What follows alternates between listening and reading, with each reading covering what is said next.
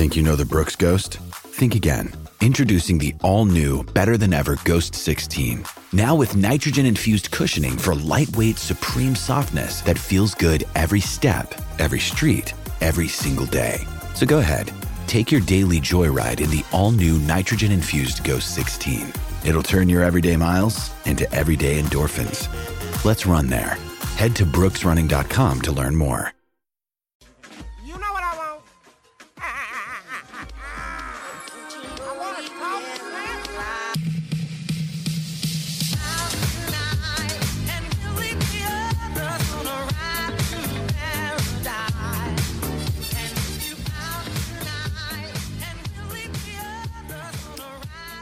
Hey, how's it going, guys? Samson Folk here with the Raptors Weekly Podcast, and this will be the first mailbag I've done in quite some time. Really long time since I've done a mailbag, so the people from Twitter will have a chance to get some cues in. By far, the most questions I've ever, gotten.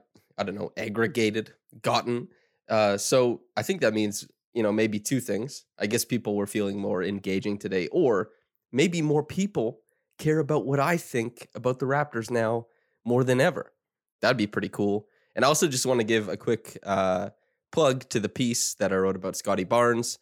It got, plugged by Chad Ford, by David Thorpe. Nekias Duncan called it, potentially, the early contender for Piece of the Year. I put a lot of work into it. It's still on RaptorsRepublic.com, Scotty Barnes and Star Power. And it's basically a breakdown completely of what he does on the offensive end. Almost every used possession so far this year. So if you want to read that, that's on the site. So anyway, let's get into it. First question from Carmelo Drama, who is also, a fantastic writer, Yasmin. She's part of the Dishes and Dimes crew, and she also writes over at Yahoo Sports Canada and Complex Canada. So if you're looking for great writing or conversing about the game of basketball, look no further. Quote, if you had to choose one between securing a 5 that can roll and screen or a floor-spacing 6-man guard, which would you choose? End quote. I would choose the 5 that can roll and screen, I think, because that activates quite a bit of other things offensively for the Raptors. And it's also a guy who, roll and screen. I hope that's not all the 5 does, because, he is going to have to defend a little bit on the other end of the court. And I think as far as guard skills and initiating offense, Gary can take a little bit more. OG can take a little bit more. Even that game just against the Bucks, what did the Raptors do in a lot of it? They put Pascal and Fred on the weak side and then gave OG empty side pick and rolls. A, for reps, and B, because they were overloading on Pascal and Fred. And so the point I think here is that the Raptors can definitely ask for more initiation from any of, Pascal, OG, Scotty, or Gary. You can actually get a little bit of initiation from those guys. However, none of those guys can grow and get bigger. Pascal, before the last 3 or 4 games, I think was at 3.1 fouls per. Now he's at 3 fouls per game. You can see it basically every game. Is Chris Boucher, foul trouble. Justin Champagny, foul trouble. Pascal, foul trouble. Precious, foul trouble. Even Fred, foul trouble. And it's because they don't have a presence at the rim. They need a bigger body. And, if Kem is coming back and he's healthy because he has a broken nose now, he's not even with the team anymore, I guess we see how that really works. But having a 5 who provides, that roll gravity, which is super, super important. Like, you look at Darius Garland, who is a really great playmaker, but it helps in Cleveland that he is able to, operate with some semblance of if I give a guy the ball on the roll, it's going to be a bucket. To start that game, and I don't want to, be too hard on Precious because he was awesome versus the Bucks, but his start to that game was really, really bad. The Bucks funneled the ball to him in the middle of the floor, and the Raptors, I think it was 16-3 to start the game for that reason, because the Raptors said, okay, Precious, we're going to put you in a position where maybe you can score a little bit. It didn't happen. He ended up making some plays later on in the game, but it's just that you're sacrificing so much offensive potency and so many easy looks by not having a legitimate role threat. And I think the Raptors, just because of how many guys they need at the front court spot to defend, and because it would allow them to get a lot easier looks if there was a screening guy who could also kind of rumble to the bucket. this is also why, and I know this is like old hat, right? Why I wanted Rashawn Holmes in the summer. And there were rumors that the Raptors, they walked away because he wanted too many years. Whatever it ended up being, he's making $12 million a year in Sacramento right now. And you can rate him highly or not. It doesn't matter. But he's certainly a good roller, and he is a good rim deterrent as well. So, obviously they're not getting a guy like Rashawn, I don't think, this year, but that's just an example of, an amalgam of those skills. Something like that would be extremely helpful on this roster. But yeah, neither is perfect. I mean, and especially since Goran Dragic, the 6-man guard, the floor spacing 6-man guard, Goran has been shooting the three pretty well at the late end of his career, and he's initiated offense before too. It is ironic deeply that Goran Dragic, if he were interested, appears to be the very player that the Raptors need to help bolster their bench offense. But we move. That's kind of how this thing shakes out. And also, just I kind of like that the Raptors have been getting big and weird. I wrote that article about it, the Funk Fest quartet. That's Scottie, Pascal, Precious, and Boucher. When they go big, good things have been happening. So you can get a little bit bigger. You can get a little bit weirder. I wouldn't hate that, but you need both on this team if you want to be really, really good. Second question is from NBA_said. Has a couple questions here, but we'll answer this one first. Quote, what is the worst postseason outcome that you think would justify foregoing a regrouping back to the lottery? End quote. Okay, so this one is interesting. What sends them back there? I guess, like, you just paint the worst picture. Maybe the Raptors are hardly get in.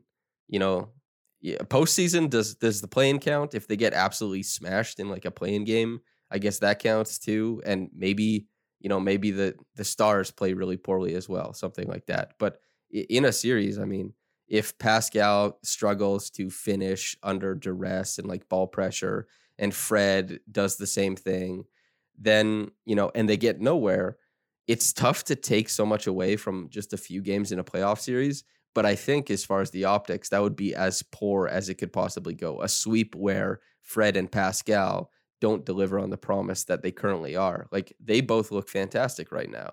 And if they aren't able to carry any of that over, the momentum of these performances aren't meaningful in the postseason, then the optics of the team look terrible. And that's where you maybe say, okay, even if Scottie is a star on his rookie contract, are these the guys, we want to pair with him? Now, I'm not that pessimistic, but that would be the worst postseason outcome, I think.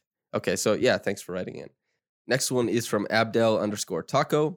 Quote, looking long-term, assuring we're moving forward with Scottie plus the core three, how are you looking to fill that fifth spot? Is it a high-level center to anchor the defense, or more of a perimeter advantage creator at the two to help Fred VanVleet and continue the long ball revolution? End quote.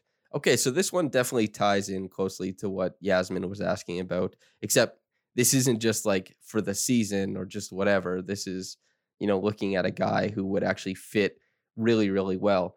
And I am probably much more into centers than, I guess, the majority of NBA writers. I still think centers are incredibly important, in the regular season, in the playoffs, whatever. You just don't see a team win the chip without a good center. It's very, very rare. And if they have to have a Hall of Fame. Somebody else in the front court has to be Hall of Fame level. It's really tough to win without a center. It's almost impossible. Every good team has like a really, really strong center on it usually. And obviously the Nets are trying to kind of skip past that. But even then, you're looking at 3 Hall of Fame scoring presences, and Harden, what is he going to be, top 20 when he retires? Top 25? KD, maybe top 10, right? So they're just hacking in a different way. But as far as, I would like a high level center, because I do think, OG Anunoby, Scottie Barnes, Pascal Siakam, Fred VanVleet, while they do help and recover, and Scottie, I think, will have a great, he'll have a great career doing that. I do think it is overzealous to some degree. And the fact that there's already so much defensive talent on this roster, and I think they're only at 18th in defensive rating currently, you're seeing that there are significant drawbacks to this style of play. Not to mention, you can watch layups late in the game, late in any game, where Pascal is trying, through gritted teeth to finish a game with 5 fouls. if he's the help side defender, he's not going to contest at the rim. And what does that mean for the other team, right? Like, the flag is up. You're racing right to the bucket. And so I do really value a high-level center to anchor the defense, to be a role threat, to be, a little bit of a hub on offense. And I think that's it. I am not out on centers. I think centers are still incredibly important. So, yeah, I would much rather a high-level center than, the advantage creator at the 2 to help Fred VanVleet, because Pascal, OG, and Scotty are going to amalgamate at least some form of advantage creation. I mean, Pascal is giving you tons. Like, he's almost at 5 assists per game so far this year. He's 21 points, and OG, he had the one really bad game against the Pistons, and, them's the breaks, but he's pretty good at passing on the move. The numbers return that as well, and the eye test for me has been positive. So I think as far as advantage creation, you're looking at a team that does enough. I just want more stability defensively. And when we're looking at that, that's when you start looking at a high-level center, especially since, you use the term high-level center here. So I'm choosing the high-level center. Thank you for writing in, Abdel. Next one from Ima Saitama, at Saitama fan. Big shout out, One Punch Man. Quote, "Are you concerned about the heavy minutes Siakam, VanVleet, and Anunoby are playing at?" End quote. Absolutely, I am. The fact that these guys go this hard for that long, you can go look at NBA.com. The tracking data isn't perfect. It has its caveats, but the miles traveled, the Raptors are up there. And by Raptors, I mean every Raptor is up there. They run, out in transition, covering the ground on defense. They get after it. And man, oh man, is that something that's really hard to maintain. And especially Pascal ISOs a lot. Even Scotty Barnes ISOs a lot. Fred doesn't ISO that much, obviously, because that's not his game. That's not, leaning into what he's really good at. And OG ISOs a lot.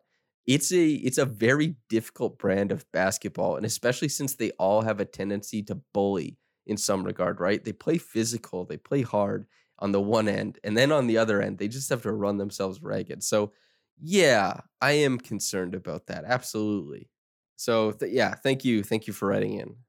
Next one from Rowan Hamilton, quote, "What are your thoughts on the Raptors foregoing finishing talent in place of possession maximizers? Deflections, offensive rebounds, that type of talent. Do you think this is a viable winning approach, or will the Raptors inevitably have to abandon it down the line?" End quote. Rowan, this is such a good question. This is, you're really picking up on what the Raptors are doing here, because yes, the Raptors have very clearly, gone this route because they think you can get really top end, deflections, defense, guys who hunt offensive rebounds. You can get the top end talent of that late. Like, Justin Champagnie is a savant when it comes to rebounding the basketball, especially on the offensive end. It's absurd, really. Basically, I have a piece coming out, I guess when you're listening to this tomorrow, a piece on Tuesday on what Justin is doing. And the Raptors are choosing those guys because they think those are outlier talents. And when it's tough to get outlier talents in anything late in the draft, or from undrafted free agents, or from the G League or anything like that. Guys like Yuta Watanabe, what is his outlier talent? Well, he's a really damn good defender, and he maybe is the best player as far as closeouts in the NBA. It's a weird talent to be the best at, and it isn't something you see very often, but it shows up in the game immediately, and you say, this is something that if another player did it, given their circumstances, their skill set, would be immensely valuable. So, the Raptors are definitely leaning hard on their development, and they're asking, hey, if we get a guy like Justin Champagnie who just rebounds the hell out of the ball and will give us, 6 extra possessions in 12 minutes of play, can you teach him to shoot? Will he be able to not only catch and shoot, but relocate and then catch and shoot? Pound, dribble, sidestep, catch and shoot, because you can't just stand in one place in the NBA anymore.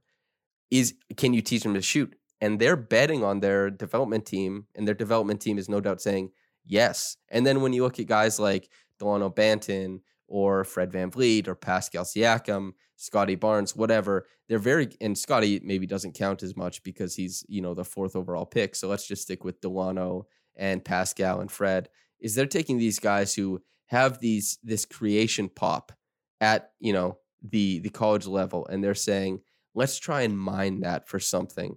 But those guys are different than what the Raptors do quite a lot is, well, because they're obviously the Raptors, Pascal, Fred, and OG all are outlier developments, at their draft slot. And when it comes to Fred, the vacancy of a draft slot, he didn't even get drafted. And that's on the Raptors for recognizing that they could do that they had the capacity for that. It isn't just strictly taking a guy and developing that. It's being able to recognize what you do develop in-house and what players actually have the capacity to take that under, their frame, how they process the floor, what type of basketball they play. Lots of these little things that, actual scouts would be able to get into in a very meaningful way. And that's what the Raptors did. They identified guys who they could teach that stuff to. But not every player can be taught that stuff. You can't develop anybody into anything. And so what the Raptors have been doing is taking those outlier talents in like offensive rebounding or in defending, and you get like the Alfonso McKinneys and the Malcolm Millers and the Yuta Watanabes, second draft guys like Patrick McCaw, Stanley Johnson, DeAndre Bembry. And they're just saying like, these guys defend like hell. Can we teach them to shoot? And they haven't hit on enough of it. And it's because shooting is a really, really dynamic thing to do at the NBA level. And, it isn't just putting up shots in the summer. There's dynamism to it. You have to be able to move and mirror drives. You have to have a feel for how to get open for your own shot. And with different steps taken, with different heights, whether you're grabbing the ball off the dribble, where you're getting the ball as it's being passed to you to be set up for your shot, all this kind of stuff. You have to be a dynamic athlete and really adaptable as a shooter to give lots of volume. Otherwise, teams are going to be able to really, really negate, even if you do shoot very squared, set up 3-point shots at a good rate, teams will be able to dissuade you away from those shots. And so it is interesting that the Raptors are trying to do this. It seems clear more than anything that they're just trying to develop the things that they identify as easiest to develop. And that is obviously they think that you can develop jumpers. Fred and Norm are the obvious standouts as far as that comes. Pascal is coming along as well, albeit in a much different way than those two. And, these are the guys who also were good at a bunch of other things too. Like Norm went to the G League when he was in the NBA because they wanted to give him those point guard / combo guard reps, and he just obliterated the G League. Like he did whatever he wanted, and it's because he was a really, really good player.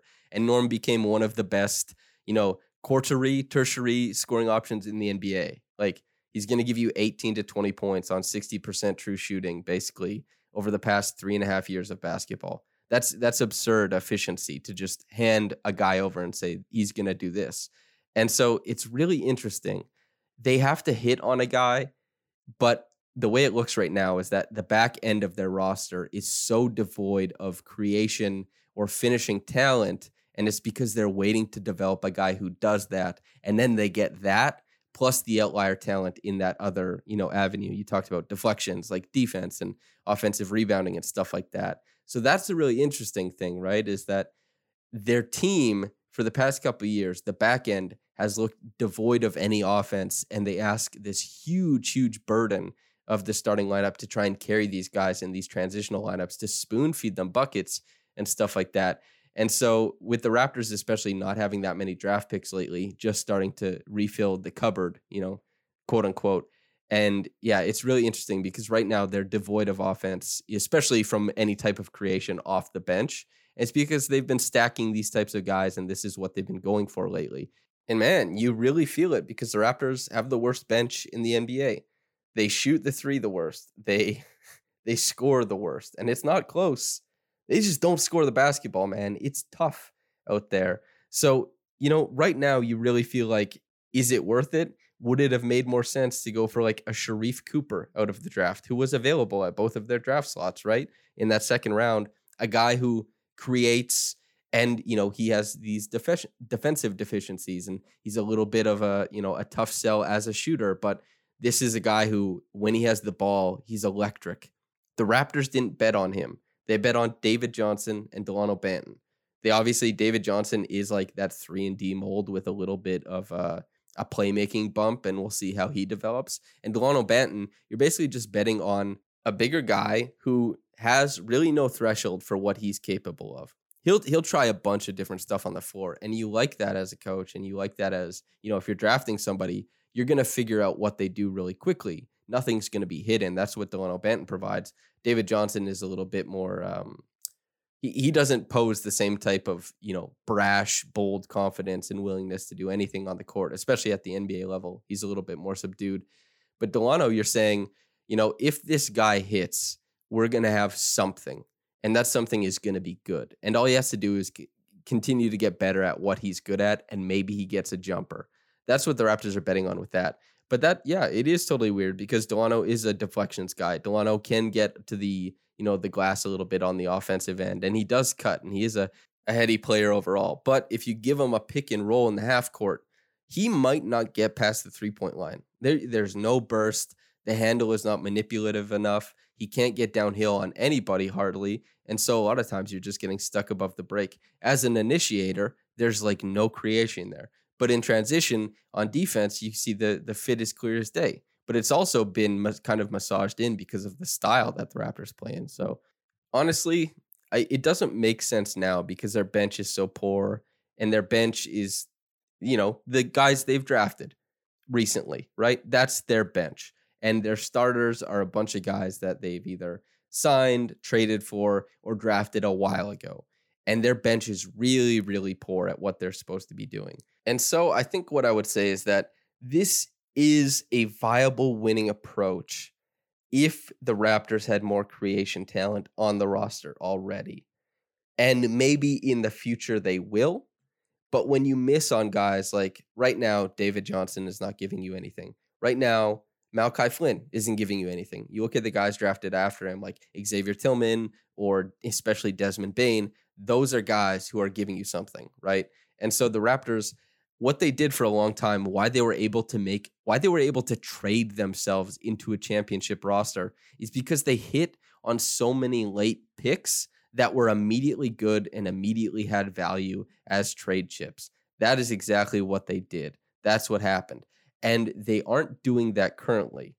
But all it would take is for one of, Champagnie or Johnson or Banton to pop off, and you really have to pop off. But if they do, then this all starts to look a lot better. Right now, though, it looks like maybe, they should have went after a little bit more finishing talent, either in the draft or via free agency or something like that. Because, you look at, Birch, Precious, Banton, Utah, guys like Champagnie, right? And Svi even. These guys are not closing out possessions. Hardly ever. And that's why Boucher has been such a revelation for the bench over the past month. He's been really, really strong. So, yeah, it's viable if you have the talent on the roster. And if Scotty Barnes becomes, a superstar in his rookie contract and it still fits the timeline of OG, Fred, and Pascal's contracts too, then this stuff you don't really have to worry about. But if he doesn't, then that lack of creation, that lack of finish, that starts to show up and become really ugly. So this is a really long answer, especially considering that I'm hedging because I really have no idea, but it doesn't look great right now. Although I really appreciate the question. That's an awesome, awesome question. Okay, next question from Scotty LaBarnes. Quote, Precious's ceiling, best case versus worst case, end quote. Okay, so the worst case is right now then. You have a guy who's a positive, no doubt, defensively, who is your best rim contester on the team, even though he clearly doesn't have much to do with like X outs and nexting and stuff like that. The rotations could use some work. When he's around the rim, he changes shots and does a really good job of doing so. And he is one of the most horrific big man finishers in the NBA. Full stop. Precious, he'll catch a lob. It'll look really good. He'll get a dunk. It'll look really good. He'll kind of crab dribble into the lane and he'll hit a bank shot. It'll look fine. But the fact that this guy's shot chart looks the way it does and his true shooting percentage is still 44% is absolutely abysmal. It's really, really bad offensively. And the fact that, like, whether he's on the roll or whether he's just cutting or moving within the framework of the Raptors offense, he typically does not know exactly where to be. He'll clog up driving lanes for his teammates. He'll make things worse, and that's not good. And the Raptors really feel it when he's out there. But he's the best defensive big on the roster right now. And they win a lot of his minutes because of that. He helps change possessions for them defensively. So the worst case is right now, and that's where you get a player who's, maybe coming in just under a positive. And then the best case scenario, it gets really, really good if he hits on some of his, not completely outlier skills, but some of those, his handle is not crazy at his size, because we have to remember, just because he plays center doesn't mean he's big. He's of a similar size to Pascal. Is his handle better than Pascal's? Absolutely not. It's not even better than OG's as far as functionality. As clunky as Pascal and OG look, their handles are functional. Precious is kind of smooth, like when he's crossing over, when he's doing a behind the back, it can look smooth, but the functionality of it is not completely there. But if it is, then you're looking at a guy who can initiate some stuff above the break with a live dribble. This is stuff you see Al Horford do. This is stuff you see Domantas Sabonis do. This is stuff you see Scotty Barnes do. Scotty Barnes initiates a ton of actions with a live dribble, either as a handoff guy. And Scotty Barnes probably on the season has like 15 baskets just out of keeper plays, which is, they're dribbling into a dribble handoff and he turns the corner.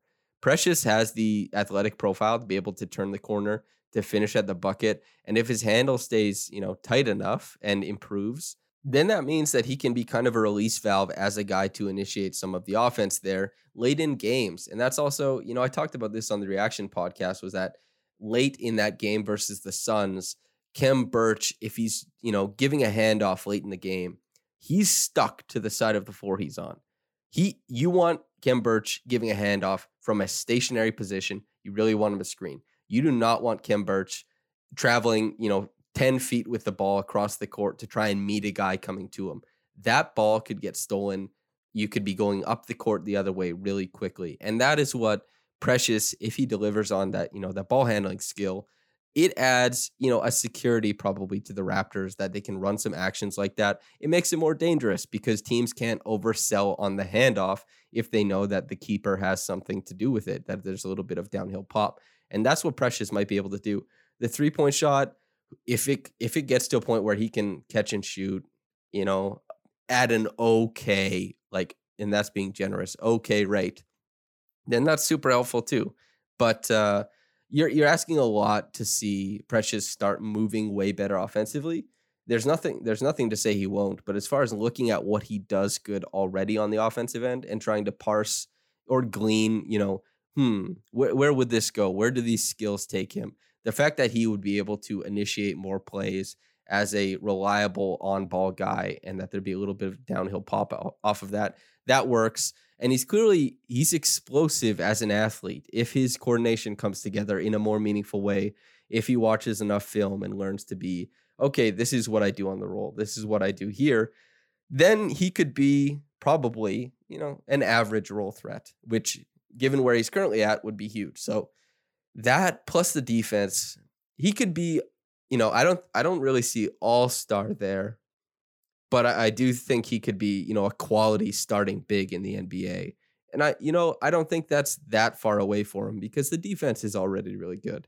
And when the defense is good, everything else seems like money. I mean, Alex Len has been a terrible offensive big for years, but he's a quality defender. He rebounds his position. And so he's had a spot on an NBA team every single season. That's why Khem Birch is on the Raptors, right? Is the push shot in a little bit better spot than it was ever before? Yeah, it certainly looks so. Can he shoot, corner threes? Absolutely not. Does he give you a pass every once in a while? Sure. But this is a way below average offensive center. But he's going to help rebound. He's going to box out. And he's going to defend his position to some degree. So even though he got bought out by the Magic, he had a spot in the league. And Precious is already there. If he plays at this level, where he's at right now, he's got 10 years in the league. So yeah, it's he could be pretty good, just below all-star level if everything breaks right, I think. And if it doesn't, he's already a good defender, and I think he'll continue to progress as a ball handler at the very least. I don't know about the jumper. I don't know about the offensive motion, but yeah, we'll see about that. Good question, though. This also brings me to Jack Health. Okay? You want to get to the top of your game, Jack Health at www.jack.health is an online service for men's health that handles the doctor's appointment, getting the prescription, and shipping, which, by the way, is free. All you need to do is stay at home and relax. We're talking about sexual health, daily health, hair and skin. It's easy to book an appointment with any of their certified doctors. People don't need to know your business. You don't have to tell everybody and their mother about your issues, like when you go to the clinic and you mumble what you're there for. Do it all from the privacy of your home through www.jack.health and boost your game to the best it can be. If we're talking about ED and hair specifically, those get free medical consultations. There's free nationwide shipping, plus you can use your private or public health insurance. And once again, you can do this all from the privacy of your own home through www.jack.health and boost your game to the best it can be. Okay, more Twitter questions. Let's get after it. Okay, we have a question from Oren Weisfeld, colleague of mine. Big shout out to you, Oren. Keep doing great work. Quote, are you more concerned about the Raptors' offense or defense as currently constructed in a playoff series? End quote. I am more worried about their defense as it happens. The Raptors are a good clutch team so far this year. I think clutch offense, I haven't looked at the collinearity between clutch offense and the success of offense in the postseason, but it does make me wonder about when teams gear up, what the Raptors are going to. And even when we look at just last night, or I guess 2 nights ago for you listening, against the Bucks, the Raptors ran a ton of pick and roll. They are a very low frequency pick and roll team. They used a diverse set of plays for them, and they mixed in a pin down for OG, which he scored on. That was nice. They mixed in a diverse set of looks, and they won with it. Something that was unusual for them, they went to, and they closed out a game that way. I think that's a great indicator for their postseason offense. I think their postseason defense could really struggle because you're looking at a defense that is at its best when it gets to funnel the ball into the 11th, let's say the 9th through 11th man's hand on the opposite team. And that guy starts making a decision.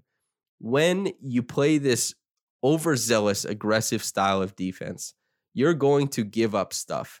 And at the playoff level, teams shorten that rotation, and better shooters, better and better decision makers are on the opposite side of that advantage against the Raptors.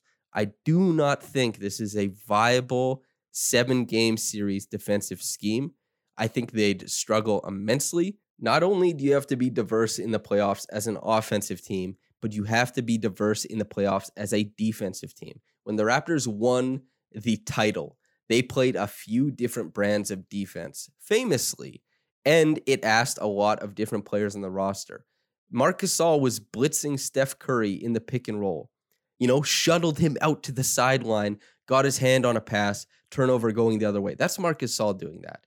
But Marc Gasol always in his bag had the drop defense that made life hell for anybody coming downhill. This is why Marc was still a resoundingly impactful defender in that Boston Celtics series. The offensive side of things was a completely different thing for Marc. But, defensively, he was still there. He still had it. And that's the thing, right? This Raptors defense does not have a huge diversity of looks it can throw at teams. It can't just go straight to drop.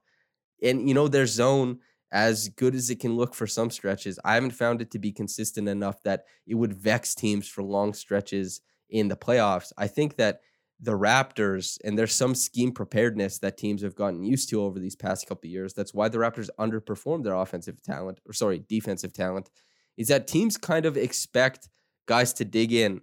They're prepared to pass out. They're prepared to, generate looks for other guys.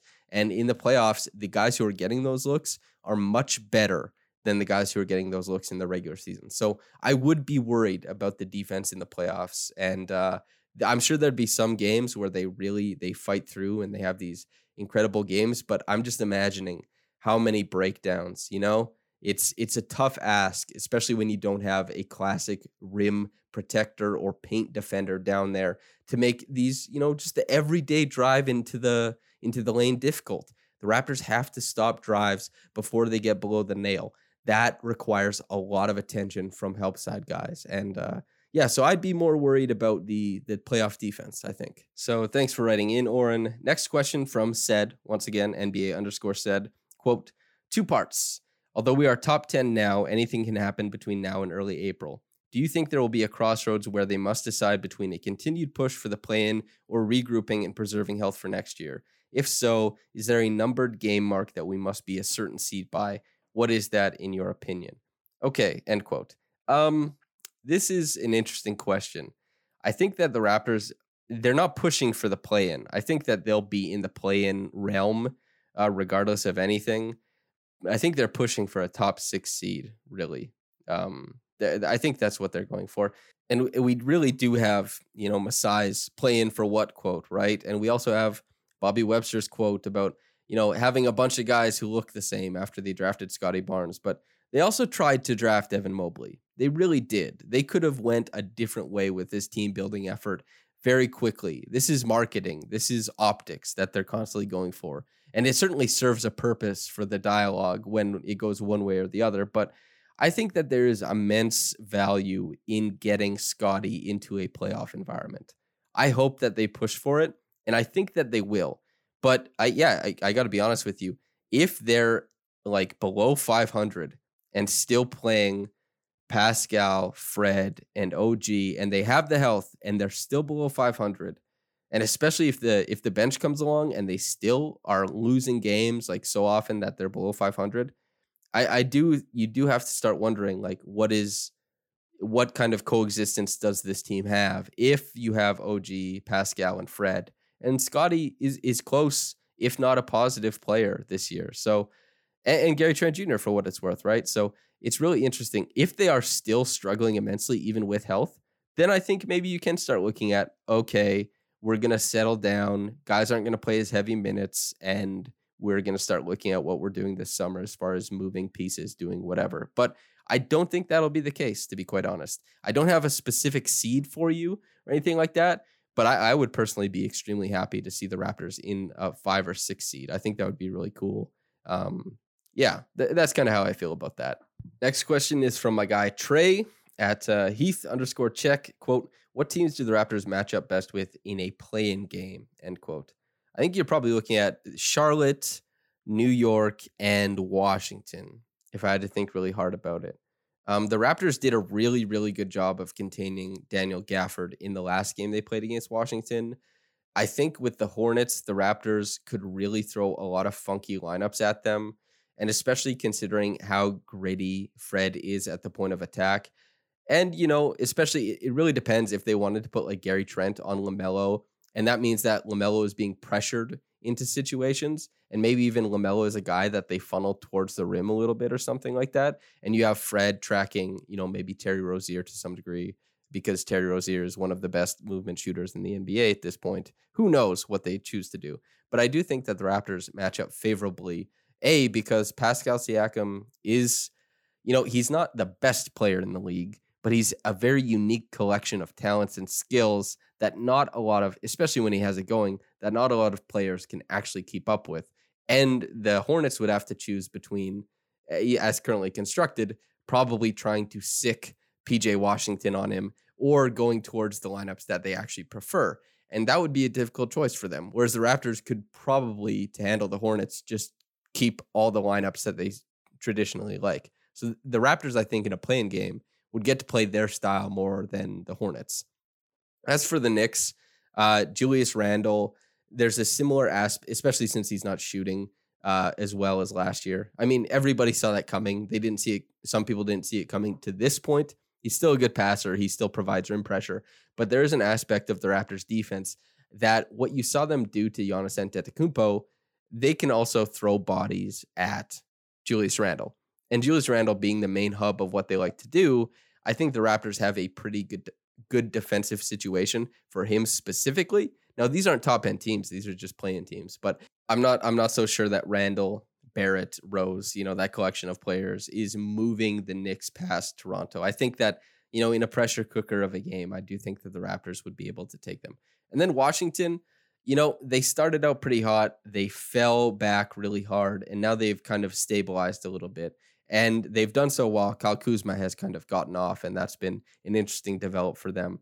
Bradley Beal is a player whose skill set does seem to be one that is a very generous translation to the playoffs. I mean, in the playoffs that we've seen him play the Raptors, which is so long ago already, really, really long ago, but he looked good. He's such a talented and compact and well-rounded offensive player that, a playoff series or that type of game where the heat is turned up, it doesn't move him into any place he's uncomfortable. You can turn him into a jump shooter, which was his bread and butter coming out of Florida, but I think he's at like 30% right now. And he'll hit shots, he'll be a shooter, and he's just an incredible driver and really has a growing, passing game. I think he's at like over 6 assists so far this season, but I do think that the Raptors would be able to blanket him enough to that degree. And especially if they're being heady about who they're running out to, what type of rotations they're making, then you wonder like, okay, can we overload on Kuzma's side a little bit, or KCP? Can we make Denny or Rui a shooter? Can we do stuff like that? And that's where the game gets really interesting. But on the other end of things, I think that Fred and Pascal and OG and Gary and then Scotty and whichever of the bigs, Precious, Boucher, or Birch, I think that they'd be able to outscore that team. That's where I'm at with the Wizards.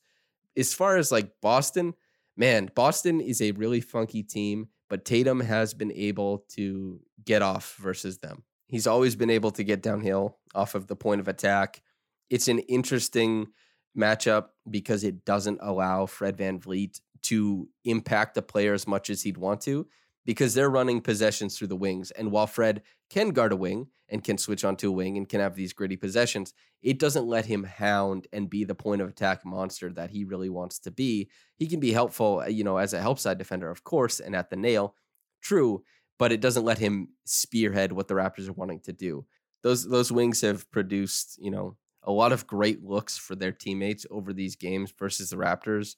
And the Raptors scheme is still somewhat similar to what they ran in that series against Boston.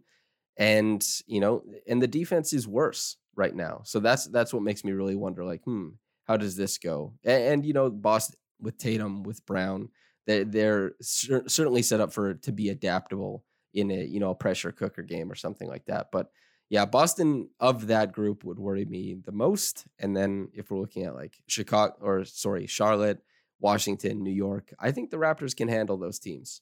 Next one from Masai Crush Mondays, quote, which two Raptors would you combine to make an Uber Raptor to terrorize the league? So this is a fun question, but I think an easy one to answer.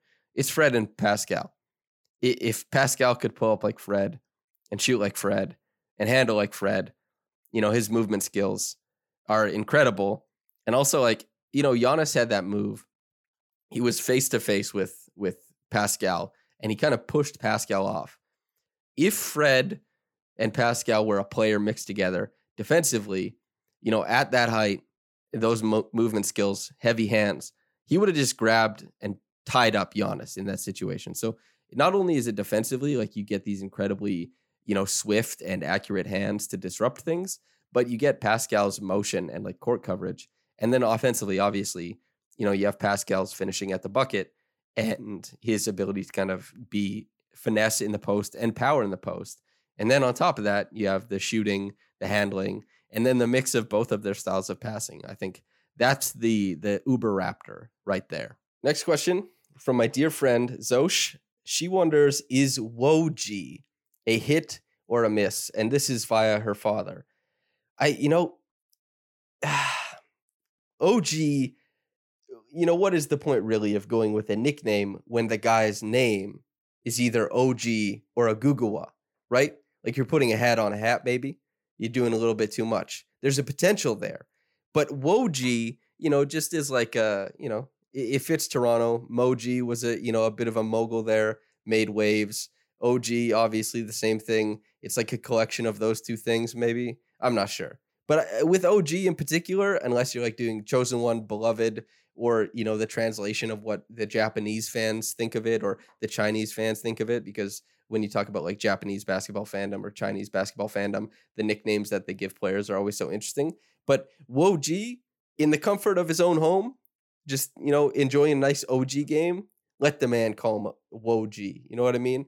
But as far as for me, I think it's a hat on a hat a little bit. You just leave OG as OG. It's already such a cool name. Or Ogugawa. Okay, we have 2 questions from Hoop Goose. You should follow Hoop Goose, by the way. He's great mind for basketball. So at Hoop Goose, if you want to follow, a good count on Twitter. Quote, who are some bench reinforcements you'd personally target by the deadline? And if you could make one coaching decision, change, scheme, rotations, etc., what would it be? End quote. Okay, so if Dragic is going to Dallas, Dwight Powell. That's the thing, right? Like if Dragic is going to Dallas, you want to get back Dwight Powell. Pretty simple. That seems to be super easy. As far as like wish casting for other guys I would want, everybody knows about Poeltl. Everybody, and Poeltl he's so underrated defensively on the one hand, but I feel like everybody knows it. It's just not talked about. Like everybody will say, oh yeah, Poeltl, he's like a defensive player of the year nominee. Everybody will say that. But if you told them to make their list of defensive player of the year nominees, nobody would put him on. I feel like his how he's rated in media is purely lip service, but he deserves the lip service and the vindication as voters to back it up, that kind of stuff. Obviously, Poeltl would be fantastic. Richaun Holmes would be fantastic. Marvin Bagley is like a great second draft attempt guy. See if you can unteach some of the Sacramento stuff. And then like guards seems stupid to me because, as I said earlier, like Goran is the guy. Goran provides what you're looking for, and he's just not playing on the team.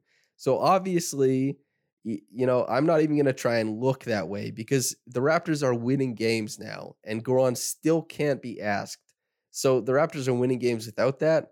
I just go big and try and lean on more creation from the other guys. Maybe if you get a good rolling big, then Malachi has a little bit more viability or something. Maybe you get like 5 minutes of Malachi. That's not so bad if you have a good rolling big. So that's what I look for first. Is like a good rolling big, and Dwight Powell is the guy. If Goran isn't there, if Goran wants to go to Dallas, send back Dwight. Okay, we're not getting Maxi Kleber. We're not getting anything, fantastic. But I guess Dwight Powell is the guy I would think of. And then the schematic change, the rotation change. That's a really interesting one. I mean, schematically, I got my wish last game. I've been saying for years, Goose, that I want the Raptors to use Pascal Siakam more often as the handler in the pick and roll. I've said it in a bunch of different places. I've said it many times and for a long, long duration of time, okay? That makes me really happy that they went to that. What else would I do? I would be more specific with the defensive scheme, but also, it's tough to be super specific in a team that cross matches all the time because they're a very, very volatile defensive system. So how would you say, let's not pinch in on OG's drives if Pascal if Pascal isn't the guy on the strong side with him? If Pascal's on the weak side and let's say, it's Fred. Let's have Fred dig in because he's not going to affect shooters that much as a contester, but he certainly can contest guys digging in. Having that, differentiating and then also overlaying that with, okay, if it's like Justin Anderson in the corner and he's up and he's a hardship exemption signing, we're going to dig even harder. But if it's Buddy Hield, let's not dig.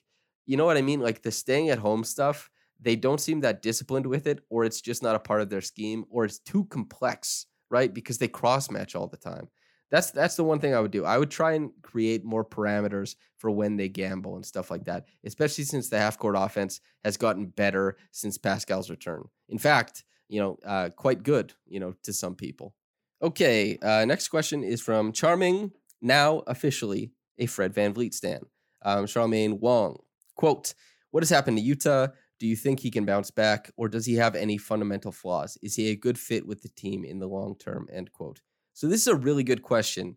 Utah, what has happened to him? I think it's just COVID, and he's just a little bit rusty right now. Utah has plenty of NBA games where this dude is a good NBA player. If I was the Jazz, if I were the Bulls, I would be trying to get him from the Raptors and knowing that guy is going into my playoff rotation because he's a really, really great defender. And supplied with good three-pointers, he's going to hit a lot of them. The Jazz, famously, they don't cut that much. They just want to stand in one place to provide spacing for the pick and rolls that they run.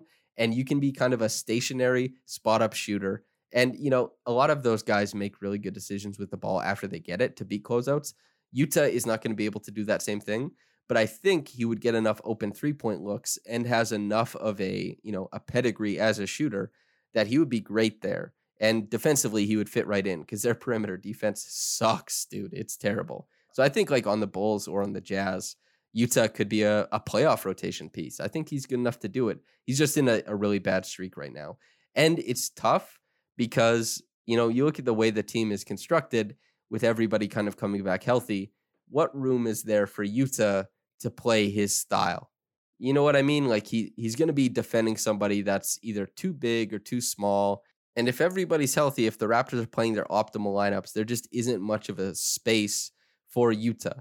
So that's the difficult thing. I don't think you have to be worried about him. Is he a good fit with the team in the long term? Probably, like for his career, no.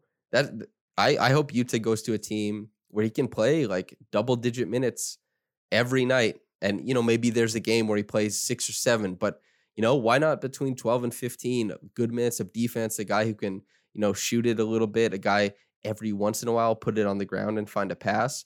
He's not driving to the rim a bunch, so what? But Utah, I don't think he has any fundamental flaws. He's just not a dynamic offensive player. Them's the breaks. Like he's not going to take it to the rim and even, he's not going to make like a contact layup or anything like that. But that's fine. And because he does other things really well, but it's a tough fit for him right now. That's the thing. And then your other question, what is the top 8 rotation for the playoffs that I would have from the Raptors? Okay, so Fred, Pascal, OG, Gary, obviously. Those 4. And then, Scotty, obviously, too. So those 5.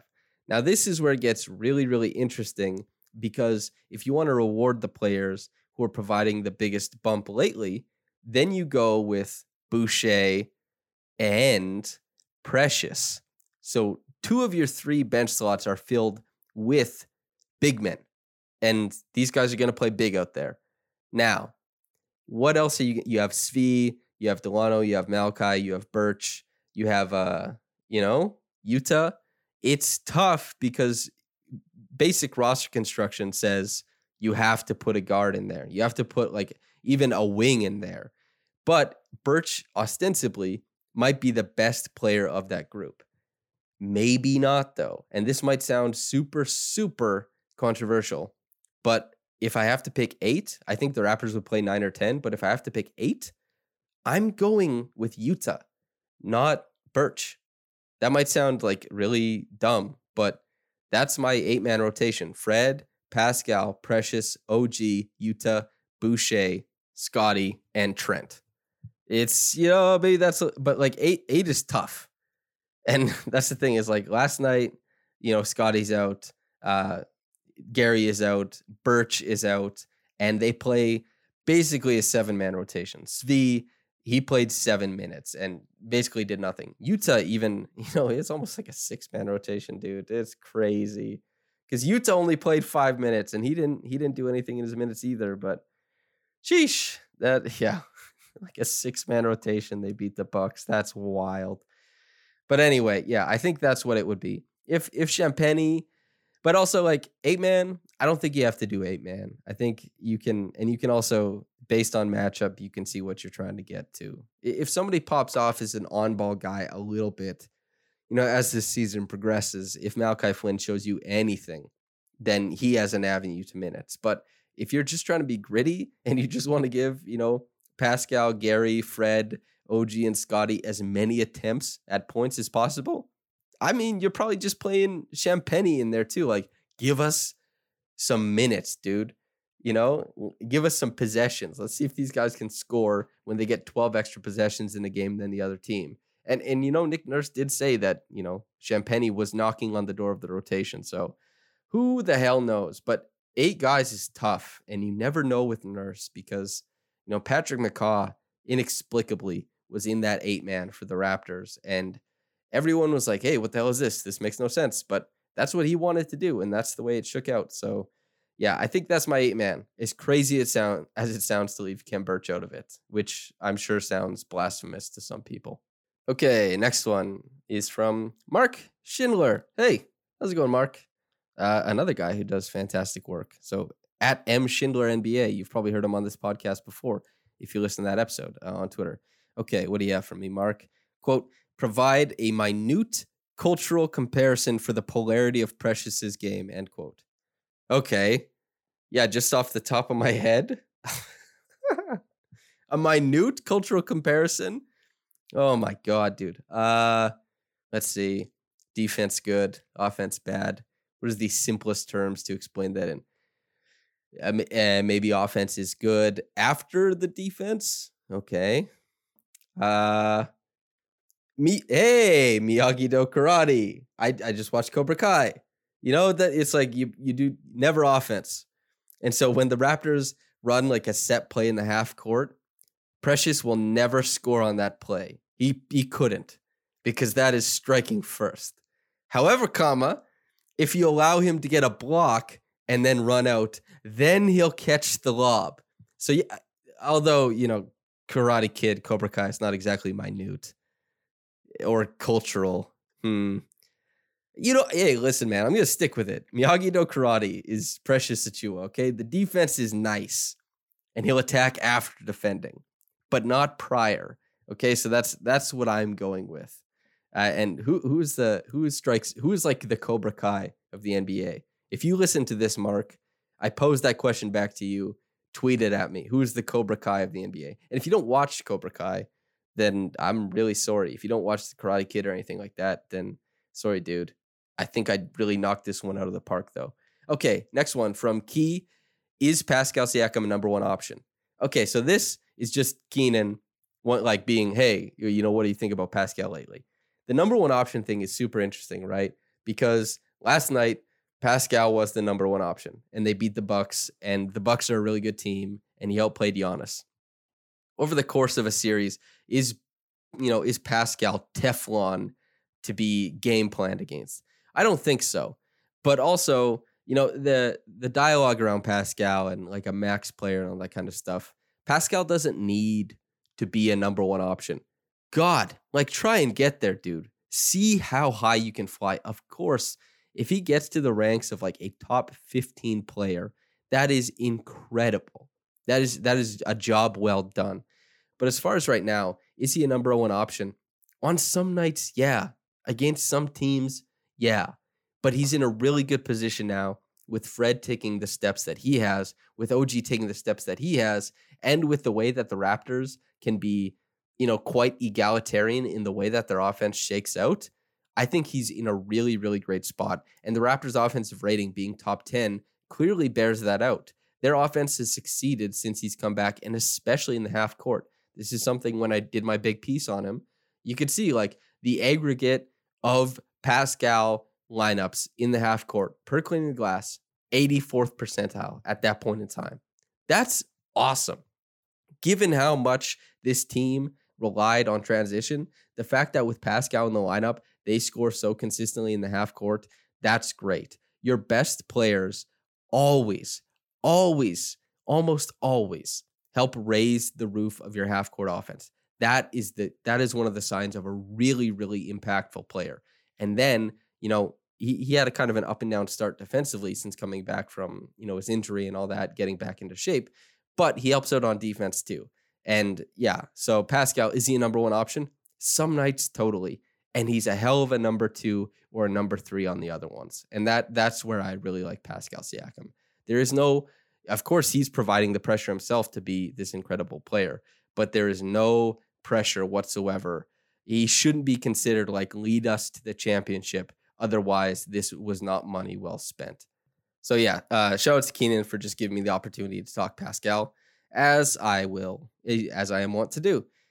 From Blake Murphy, where's my magnet? Yeah, I owe Blake a Linsanity magnet. It's something I was supposed to take to him when I was staying at his place in Toronto when we were doing the bunkmates thing.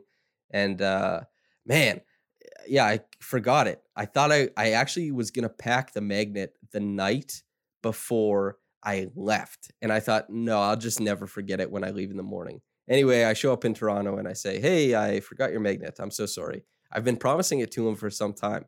And truthfully, I have not sent it out yet.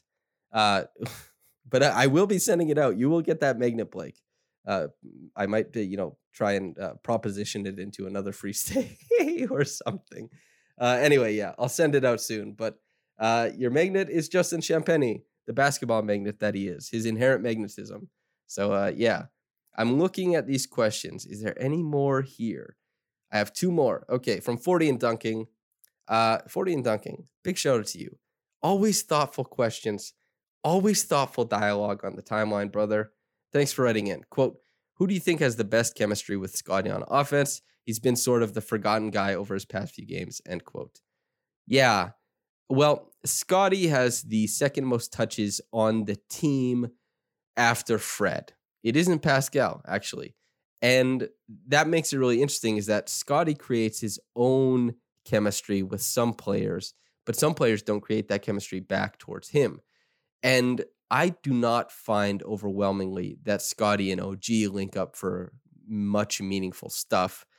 Fred links up with everybody because, he's Fred. He's got the ball a lot. And so this is where, and this is something I've talked about, and it isn't related just to, how well, Scottie shoots on passes from Pascal. This is related that Pascal is the best hit-ahead option. This is related to the fact that Scottie's post-entry passes and Pascal's post-entry passes to Scottie, they're both really good at them, vice versa, right? And the way they can sometimes pass to each other in the confines of the paint, that is the duo that I find has the best chemistry. In the realm of Scottie, and it's not just one way. It's not just Pascal helps Scottie out and Pascal creates for Scottie. No, Scottie has a pretty good idea of where Pascal is and how to service his offense, I think. And so, and Pascal, it's not as heady going the other way, but Pascal draws so much attention that he creates these really, really great looks. And Scottie isn't always the benefactor, but I find that Scottie is enough that I would say it's Pascal who has the best chemistry with Scottie on offense. Now, and that's strictly half court. As far as like on the fast break, Scottie makes chemistry with everybody and is just like an absolute terror. Scottie can make anything happen in transition. But yeah, in the half court, I really do think it's Pascal. And the last question from Let's NBA, quote, do you expect the defensive rating to improve by the end of the season? They are 18th right now, end quote. Hey, they are 18th. Excellent. That's, I think I said that earlier in the podcast. Okay, do I expect the defensive rating to improve? Yes. I think they're going to end up at 15th or 16th by season's end. That's what I'm saying, okay? The more they play with each other, it will get better. I still, as I've said earlier in the podcast, I do not prefer this scheme. I think that there are significant drawbacks to it. And the fact that they've gone without a center, I think, man, I really think it hurts the other front court players that are currently there. The fact that they have to foul so much, the miles traveled, all this different kind of stuff, and the pressure it puts on everybody, it's tough, man. But I do think that they can perform better. And even in that letdown game against the Pistons, they didn't get absolutely dominated offensively. It was the offense that let them down. So their offense certainly dropped after that game. But they only allowed 103. So it's not a crazy defense or anything like that. But I do expect them to climb a little bit past 18th. So thanks for writing in, Let's NBA. Thanks for writing in, everybody. This was the best return, as I said at the top, of any mailbag podcast I've ever done. So thanks for writing in. I hope you guys all enjoyed it. Enjoy the game tonight because you're listening to this today. So there's a game tonight. Ooh, Kyle Lowry, Heat. Hey, Kyle Lowry. Okay, so enjoy that game. Thanks for tuning in, whether you got into it in the morning or at night. Have a blessed day and goodbye.